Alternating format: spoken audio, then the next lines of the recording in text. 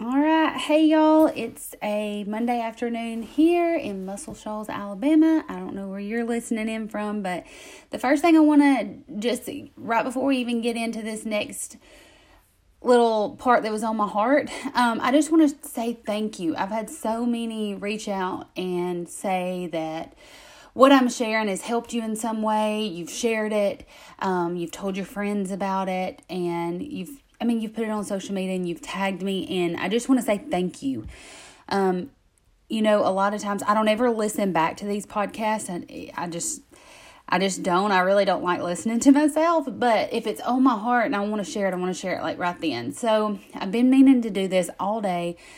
I came in here after I got a message from a girl that I know, and she had messaged me and told me how much these podcasts are helping her, and she listens to them while she folds laundry. And I was like, that just gives me the motivation to keep talking about the things that are on my heart. If it just helps one person, it's totally worth it. So one thing I want to talk about today, let's just go ahead and jump into it, is trusting the process. And I don't know about you, but I'm a complete and total control freak. Like, I want to try to control every type of situation. So when I say trusting the process, it's so much easier to say that than to actually legitimately trust the process, right? My daughter will probably run in here. She's, I'm a stay-at-home mom, and so this is what I do. And so, she'll probably run in here. If you hear her, I'm sorry, but it's just mom life around here. So I want to talk about one thing first, and that is being a control freak. In our situation, I don't know if you've listened to the past podcast, but we are raising currently $6 million for my children's research, and they have a fatal disease, and how we're going to be able to change the outcome of them living past 9 to 11 years old is coming up with some type of, a treatment, a cure, a medication, a therapy. And it takes money. It takes millions of dollars. They are the first siblings in the United States. There's only 5 children living right now in the United States with this disease. So funding is just not available in the medical research world, grants, anything like that. They're very, very tough. I know one's coming. We're working very hard. But until then, we are going to continue and go.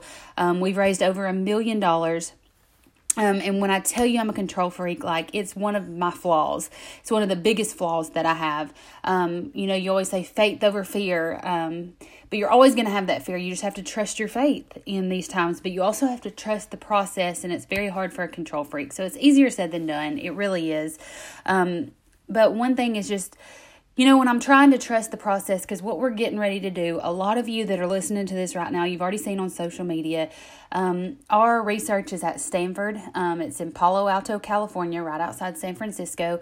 That's where we send $30,000 a month to keep the research going. And that's also where our children will be going to have bone marrow transplants and kidney transplants. And so I'm the donor for my son. And the first step is my son and a bone marrow transplant. And it's just really, really getting down to the wire. It's really getting where we're going to have to make a lot of big decisions. And I'm a control freak when it comes to things like his medical care. I wouldn't say control freak. I'm just I like being on top of it. And I work with amazing nurses and doctors who help train me, and they teach me, and they try to explain things in ways that I can understand.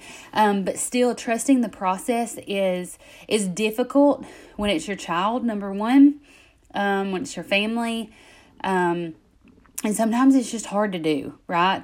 But one thing I wanted to share with you, so every time I get in this worry, like I'm worried to death, signing the papers to put my children through a clinical trial bone marrow stem cell transplant, you can sit here all day long and you can talk about, or you can think about, or you can let your mind go in places it does not need to go, worried about what could go wrong, right? I'm going to try not to cry, but you can sit here and my mind will, am I doing the right thing as a mom? What if?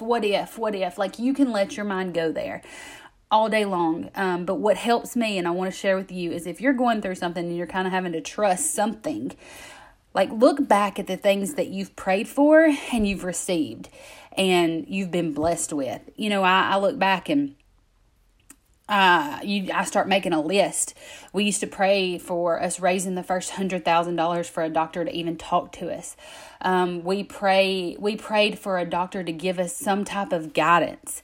And at first, all that was a link to a website that explained a little bit more about what their disease has, you know, what their disease entails.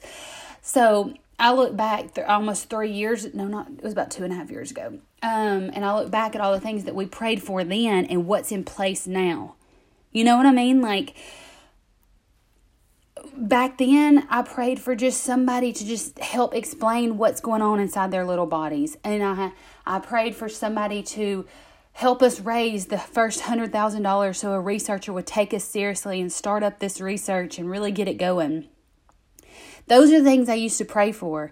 Now we have research in place. We send $30,000 every single month for scientists' salaries and their supplies and keeping them funded and actively working on this research. And what's happening right now is Cruz, my son, will be the first SIOD patient in the United States that is going to have this new clinical trial bone marrow transplant. It is huge for our condition.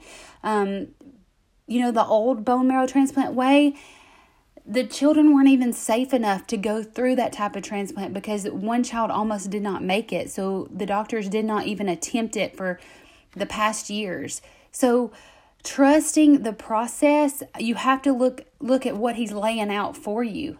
I mean, you prayed 2 years ago for a treatment plan for your children because at the time it was treating the symptoms like kidney failure, you get a new kidney, you know, immune system, wear a mask, keep them away from people. You know, and right now what's happening and what we're about to, in 2019, what we're about to go into is trusting the process that we've prayed about for 2 years. So when I start letting my mind worry about the what ifs and am I doing the right thing and are the doctors on top of it or is he going to be safe? Is my daughter going to be safe? Her kidneys are going down right now. And you just have to know and make a list. Go back for all the things that you used to pray for and you've received and you trusted that it was going to work out. Did you worry? Yes, I'm sure you did. I know I did. But just realizing the things you have now that you used to pray for, that's going to help you continue to trust the process in the future. You know, where your mind goes is what your brain works towards. So it's just, I know you've heard it before. If you focus on negative, that's all you're going to receive is negative. Because you have, your mind goes there. Your mind works towards whatever you're thinking of. If you're dwelling on worry and your fear and what's all going wrong in your life, guess what's going to happen? More and more things are going to go wrong. More worries are going to come up. More fears are going to come up because that's what you're actually bringing and making your mind work towards. If you are on the opposite end and you are literally thinking everything's going to be fine, is the road going to be hard? Yes. I mean, I prepare myself. I know the road's going to be hard, but trust the process because in the end, everything's going to be fine. Everything's working out exactly and unfolding exactly how it's supposed to. It always is. Your life is always unfolding exactly how it's supposed to, and you're exactly where you're supposed to be right now. And once you realize that and really truly grasp that, you can remind yourself, this is the journey that we're on. We're going to look back and the things that we are praying for, this is how it's unfolding. It's unfolding exactly how it should.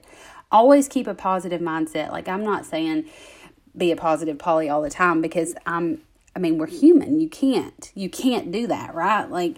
You're going to have days and you're going to have moments, but just know if you're having a bad time, it's just, like I've said before, it's just a moment. It's just a moment. Trust the process. Trust